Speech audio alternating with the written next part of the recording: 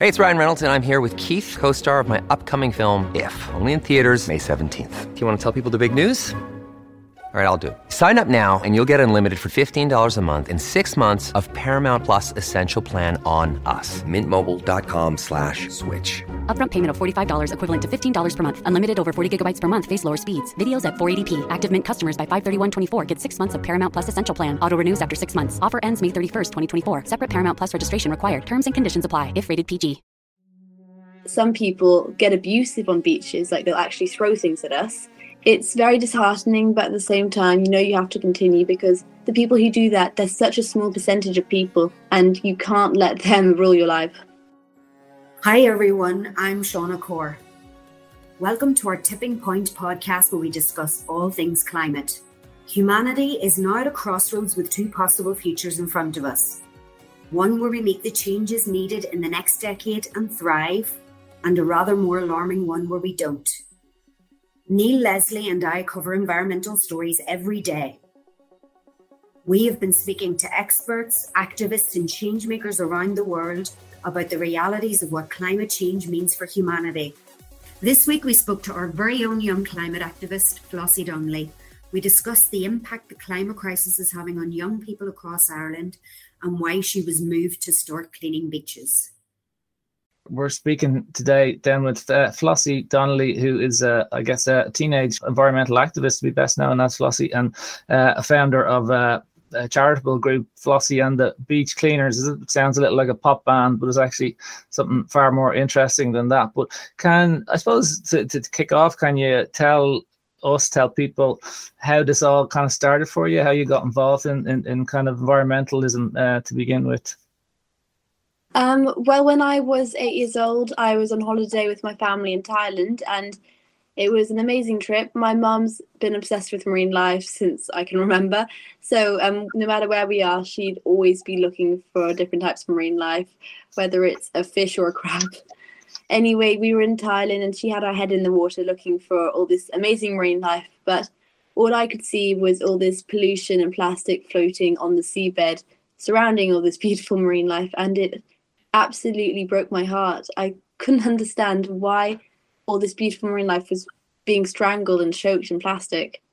So, and then when I got back to Ireland, I realised there was no difference in Ireland. It was just as bad. We just didn't have the whale sharks they did. So I decided, why not start up a beach cleaning group? Because we're so rich in Ireland for marine life, so we might as well protect it. And from there, I started to get asked to do a lot of talks and things like that. And it got to the point where people were constantly coming over to me and my mum on the beach and asking if they could give money to us. And we'd be like, oh, thank you so much, but we're not a charity. We can't accept any money. And then due to popular demand, we had to start up as a charity. Also, I was going into secondary school and my mum wanted to take a bit of pressure off me. So now my mum runs the charity side of things and I just still do all my beach cleaning. I mean, 8 years of age is it's incredibly young to get active in something like that. The rest of your friends were doing whatever else at the time. Was that kind of hard for you? Did this kind of take over your life that early, or was it just something that you enjoyed doing also? Honestly, I really do enjoy beach cleaning. It's the most zen thing you can do. And it's like a treasure hunt. You never know what you're going to find. But no, it has been a bit odd over the years. I've seen big separations with friends when some of us will be going towards having more fun as a teenage years and then some of us going to a beach to clean it. What's the strangest thing, Flossie, that you found? That's kind of hard because we have so many different types of strange things. We could find 70-year-old tights packaging, really old things on beaches, or we can find really weird and gross things like plastic strips of people's hair that they've waxed on the beach, which is quite horrific. And then gunshot cartridges are something we find constantly on the West Coast. And then on the South Coast, we just find human pollution and men's pants. Wow, some crazy things there. We've just had the big Clean Coats weekend, and we saw that 63 tons of waste was lifted from over 500 beaches and coastlines all across Ireland. Can you give us a bit of an indication of how many, do you have any sort of figure on the amount of waste that your charity has lifted so far? And did you take part in the Clean Coast event? Well, Clean Coasts and my charity were a bit separated. We're both doing it, there's like similar things, but we focus on educating children more. And we have our own event, which is quite similar, except for it's only 1 hour and it's called the Big Weigh-In. We weigh all our rubbish on every beach clean, so we always know how much we collected. Yesterday, we collected 35.5 kilos on a beach. That was within an hour. And then this year on the Big Weigh-In, we collected just under a ton, which we thought was really positive because we have every single county cleaning in Ireland. And we collected under a ton, which we think means people are bringing their rubbish home and not leaving it as much on the beach. Because the year before that, we had collected like 2 or 3 tons and it was absolutely heartbreaking. So, I mean, just in terms of your own kind of life, your own school life and education and everything else, is this kind of take up an awful lot of your time? Well, no, I like to say I have 2 different lives. I have the one where I go to school and complain about having to do work. And then I come home and then I might go on a beach clean or do a talk or anything like that. I like to keep it quite separated.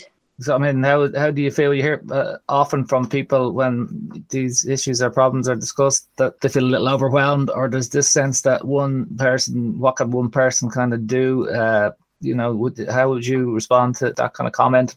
Well, people always do have different comments about different things. Like for beach cleaning, on the whole, it's mainly positive, like, oh, you're doing a great thing. But then you have some people who just think you're a bit odd for doing it. Like a lot of school students especially would think you're very weird for going on a beach and cleaning it. Some people get abusive on beaches, like they'll actually throw things at us when they're really drunk. Yeah, everyone has a different opinion. It's like when I'm climate striking, you never know who you're going to talk to and what their opinions are going to be. Yeah, that sounds horrendous. So people actually throw things at you. I know, obviously, a lot of young people like yourselves can get trolled a fair bit online for putting yourselves out there and doing something that you think is going to make a difference. How does that leave you feeling? Well, it wouldn't just be me and my mum. It would be like actual volunteers, people who spent taking time out to come beach clean with us, who would have it quite often. And that's what upsets us more, because these people who are doing it from the goods of their hearts, who are just coming out, it might be their first beach clean. We've had people with kids come down and they just get loads of abuse. It's very disheartening, but at the same time, you have to continue, because the people who do that, there's such a small percentage of people and you can't let them rule your life. If you're ever on a beach clean, do you see people drop litter, or what message would you have for the people that are leaving the litter behind that then you're having to go and tidy up? We see people quite often leave stuff on the beach. During the summer, one family, they brought a whole picnic down on the beach and then they just got up and left everything, including the picnic mat and everything with it. Yeah, when people do things like that, it's kind of hard. You never know what you can do there, because you want to go over and say, don't do that, but you never know what type of people they can be. And as hard as it is, you don't want to get hurt. So if you can, we might say, we think you might have left something behind. But if they look like they might be drunk or high, we normally just grab it after they leave. Yeah, I mean, it's not something I think people would have considered when you think about this, that it can actually be, there is an element of danger from some people who are out there. But you mentioned, Flossie, there, I think the school striking movement also, that's something you became involved in then subsequent to, you were doing the beach work already, and then the school strike movement starts with Greta Thunberg, and that's something you're involved in at your own school now, is it? Yeah, I've been climate striking weekly for 198 weeks now. When I first heard Greta's speech, it was one of her first speeches she ever did. I heard it and was like, oh my God, that's amazing. I can't believe she's been doing this. And I never actually thought about it. By climate striking, you can get the word out and let the government know you want change, no matter what age you are. Since young people especially, we don't have any way of voting. So this is our way of telling the government we do want change, we do care, and we know what's going on. So for the past 3 years, I've been climate striking weekly, either outside of government buildings, or if I can't make it there, outside of my school. Given that, I mean, this issue particularly affects, obviously, future generations, do you think maybe a mechanism should be found to hear young people's voices when the decisions are being made around this? As you say, you don't get to vote. Honestly, I really do, because we're the ones who are going to have to live with this, and yet we're not really being given a choice. Like, we constantly different politicians will say things like, oh, we're going to give young people a voice when they want to get voted in. But then once it comes about, with all the best will in their heart, they just don't. And yeah, honestly, if there was a way to get the kids to be able to not exactly vote, because there is an age where you don't quite understand completely, but just give us the power to speak. Give us the power to speak about what we believe is right. I think it's sad in a way, isn't it, that you elect people, you have a government, you have grown-ups that are supposed to be out there looking out for your best interests and the best interests of the planet. I mean, but here we are, and you guys have had to take to the streets really to get your voices heard. But I mean, the UN climate conference is on in New York this week, and Antonio Guterres is always very great on Twitter and everything else and getting his point across. What are the things that you would like to see our government do here? Honestly, I just want them to stop with all the greenwashing, because people, they might do a small thing, but then that's just greenwashing. Everyone will think they're great all of a sudden and forget that they haven't done anything. Like, if they can make it so you can work from home a bit more than going into work, because going into work may use a car, and that's just wrong. Me and my mum, we've been trying to make environmentalism a core subject in junior schools for a while now, because what we found from beach cleaning is young children, they soak things up like a sponge. So like, if we could teach environmentalism to them at a young age, then they'd be able to carry that through school, and they just think about it as a way of life. Because we do workshops with the charity going into junior schools all the time, no matter, like in every county all over Ireland, we talk to them, and the kids always kind of everything, to be honest, because everything links in its own way. Everything has its own big problem. Like in Ireland, whenever I'm cleaning beaches, all I can think about is we are so rich in marine life. Only 2.3% of all of Ireland's marine life is protected, though. When I'm climate striking, I know that people walking by will think we're a bit nuts for doing this, because for some reason, climate striking is not seen as a fashionable thing. Can't see why at all. Yeah, like I know certain people will actually come to me and tell me that when they think of the word activist or environmentalist, they think of rioting and not positive, just angry and getting arrested. And I'm like, no, this is about trying to make the world positive and trying to solve this big crisis that we're in. So honestly, so much keeps me awake, but it's something that you just have to be actively doing something about so you don't get too stressed. Too stressed. You mentioned a bit of the greenwashing thing. That is an area where you could probably be forgiven for getting angry. Then, I mean, when you think of the big companies on the plastics issue that you work with on the beach, that this sort of recycling kind of myth maybe that they push on people, that you solve it all yourselves by putting it in the green bin kind of thing. But it's a bigger problem than that, I think. Is it? Would you see it that way, that those big companies are the people who need to step up? Yeah, big companies, they need to step up, because like every company now has on most websites their environmental section, which you click onto, where they tell you these things they've done for the environment. But how much of it is really good? Like a certain chocolate bar company, I'm not going to name, they have about 50 different chocolate bars, and they came out with this, let's call it a peanut chocolate bar. This peanut chocolate bar is going to be completely recyclable. It's going to be really environmentally friendly, fair trade, everything like that. And the second that came out, everyone went mental on Twitter. Was like, oh my God, that's amazing. But no one remembered that they have about 50 other chocolate bars. They're just making one recyclable and fair trade and environmental. That's it. So yeah, I mean, I think some of the statistics on the plastic side of it are pretty staggering in terms of the amount of plastic ever made, and 60% of it or something has ended in the seas or the environment. So it's a huge problem you've taken on. But I think from what I've seen of some of your talks, you feel it's a war that can be won, a war on waste, a war on plastic that you can win. Absolutely. I find positivity is the best way to go, because if you're negative all the time, you're just going to end up really tired, and people won't listen to you as much. They'll just see you as this, they won't take you seriously. They'll see you just this like angry teenager, and I just don't see the point of that. And since like beach cleaning, I love to focus so much on children. Like you're not going to win a child over by being really angry. You have to be fun and funny and make jokes. And then when it comes to climate change, I know we can solve climate change because in a matter of when COVID hit us, it literally took a matter of days and we changed our livelihoods completely. So I know we can do the exact same for climate change. We just need to treat it like a pandemic. I wouldn't agree. I wouldn't disagree with you at all, Flossie, to be honest. I was kind of curious, just sort of circling back to what you were saying about the education in schools. What would you like to be taught there? You know, you were saying that smaller kids are like sponges and they soak all of this up. But if there was, say, a section in the curriculum about the environment specifically, what would you like it to include? How to recycle probably, teach about climate change, which most schools do, but you can actually solve it. I remember being taught about climate change when I was in 3rd class, and we didn't hear about any positive things. We just were told the world's dying, full stop.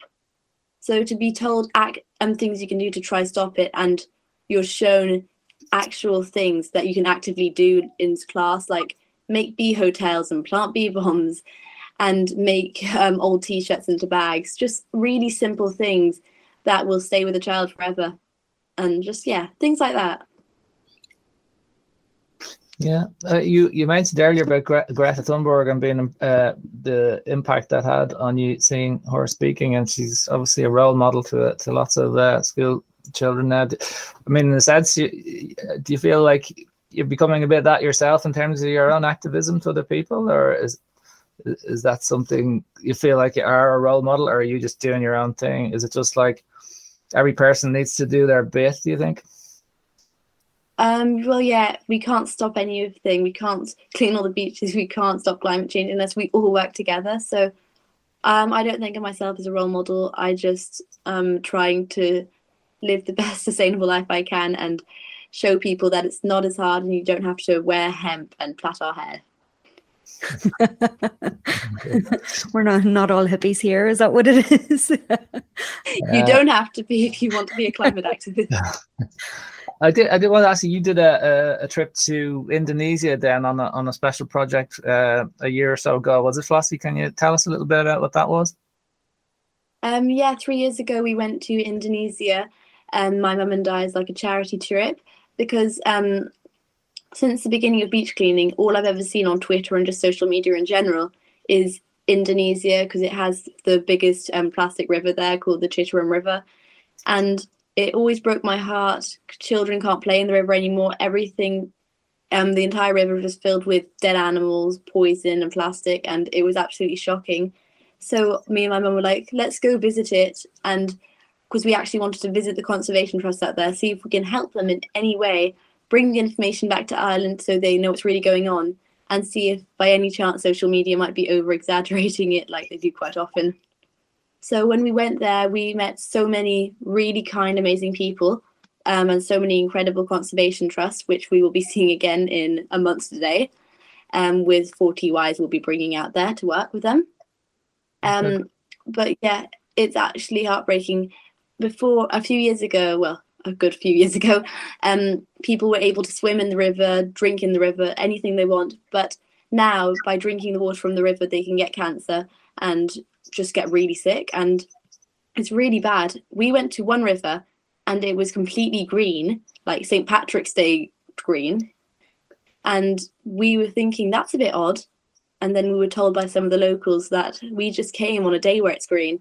Some other days it could be purple, pink or blue, because there are hundreds of different big fashion brands that were pumping poisons into the river just there.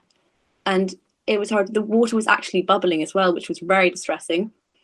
And what was really bizarre is we were brought out on the river with these fishermen who can't fish for fish anymore because they're too toxic and they're all dead. Instead, they have to fish for plastic to get money. And we were brought out by one of them, and the river was actually the most beautiful thing I've ever seen. It was so beautiful. But then if you actually focus and look down, you just notice it's filled with plastic.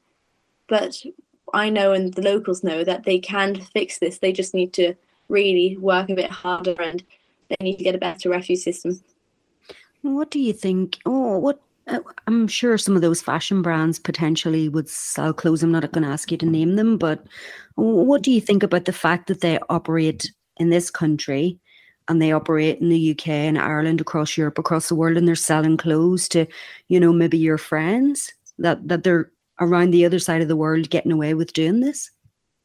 Honestly, if I can give any advice to anyone, I always say, please stop buying fast fashion, because it's really, the way they make it is wrong. They're poisoning so many different places by making clothes. And also their clothes are cheap and not very nice at the end of the day. If you want to get their clothes, that's fine, but maybe try and look for them in a second-hand shop, because that way they've been thrown out and then you can get them, I suppose. But still, I just don't want anyone to support these companies. They're doing so much damage to the world, and it's just really wrong. And what did the people there think about it? Like, maybe they have jobs in the factories, do they? Or they're helping to make the clothes, but then on the flip side, their fishermen are going without jobs, and then maybe does it impact their food or their own climate? Well, it was actually a bit odd when we were there. We were kind of asking a few of the locals about it, but whenever they were about to tell us anything, we'd hear small snippets about, like, we had a few things about people being thrown out and a big fight going on. But before we actually had anything proper, I seem to remember the army always swapped in to try to stop everything, because we had a film crew with us and they didn't want anything to get out. So we don't know exactly what was going on in there and what was affecting the locals, but they didn't exactly seem very happy about it. Yeah, it's a sobering kind of thought that fishermen are fishing for plastic, as you said, not fishing for fish anymore, for money. I'm just wondering, you're what, 15 now, is it, Flossie? So almost half of your life you've been doing this. Shortly enough, you'll have done it more than you hadn't done before. So do your generation feel like you're missed out on just things that you just want to, should be doing otherwise instead of worrying about these things? Or, as you say, it's just a passion with you, so it's your life and you think about it that way? Say that again, sorry. Sorry, do you feel like you've spent so many years doing this? I'm just wondering about your generation feeling like, have you missed out on some things just being a kid sometimes, to concentrate on these problems that the world has around you? Honestly, I don't think I've missed out on anything. I'm good at multitasking. Mm-hmm. I have missed out on a few things, like certain Halloween days at school or something like that, because I'd be out doing a talk or beach cleaning, but I wouldn't trade it for the world. I've missed very few things. I've been able to go to most things that most of my peers have been able to go to, but even if I couldn't have been able to, knowing that I'm doing something good for the planet is much better. Amazing. Really, really good. I'm sure, I was wondering, on your beach cleans, I'm sure you come across your fair share of wildlife. Have you any really good stories about maybe helping any sort of creatures out, or coming across an animal that you've helped, or anything like that? I once got a fish out of a plastic bottle when I was swimming, but other than that, not really. It's a bit dark. All the animals we find are never alive, sadly. I'm sure that's distressing. It's absolutely heartbreaking. It's very hard to do a beach clean when you find a dead animal. Well, I killed the mood there, didn't I?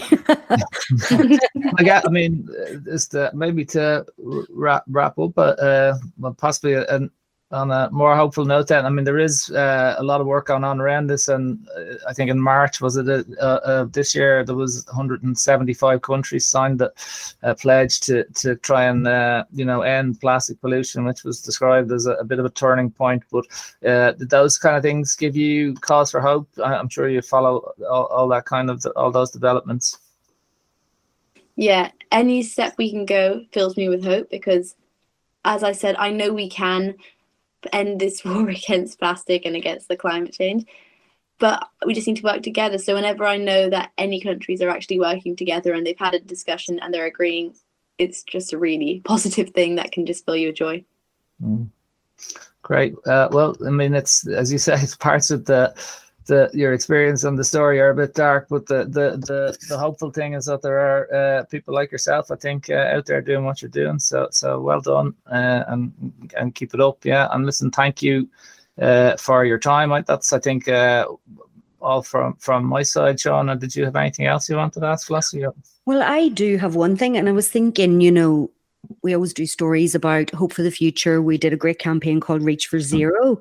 If you had a tip that people could do one thing, like say, just do one thing a day, what's the one thing that you would love everybody to have a think about, maybe fit it into their day? Something simple. It doesn't have to be difficult.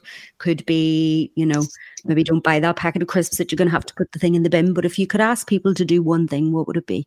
It's an unpopular one, especially in Ireland, but I would ask people if they could to try and give up red meat. And if they can't, which is understandable, to try and really minimize how much they eat of red meat, like to once a month or something, because it's really damaging.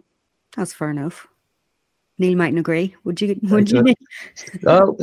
I think I know what the damage that it does is. All right, yeah. I think in Ireland it is one of the really sensitive issues. All right, that you have to kind of be delicate with to bring people along. It's such a hot button issue, isn't it? Agriculture and farms and food. You'll see the whole extravaganza that is the ploughing championships going on at the minute, and all those debates we had there. But it's become it can get very politicized, which I think is probably not the way you want to try and bring the conversation on these things. Once you get into political kind of conversations with people, they just go back into their kind of silos on it, you know. But I think, as to Flossie's point, just do a little bit. If you can't, go the full way with it, is every bit helps. And as we always hear people saying when we're doing these things, every degree helps, and every 10th of a degree helps in the climate change thing. So anything people can do is great. Brilliant. Flossie, it's been an absolute pleasure. Really, really nice to meet you. Thank you for coming along. Thank you so much for having me. Yeah, not at all. As I say, we're just putting this together now, so I'll kind of keep you updated and your mum there about the progress towards actually getting it to air, hopefully over the next few weeks or month or so. So we're doing a series of interviews at the moment, so hopefully we'll then turn them around quick enough. So again, thanks a million for and best of luck with everything you do, and well done. Thank you.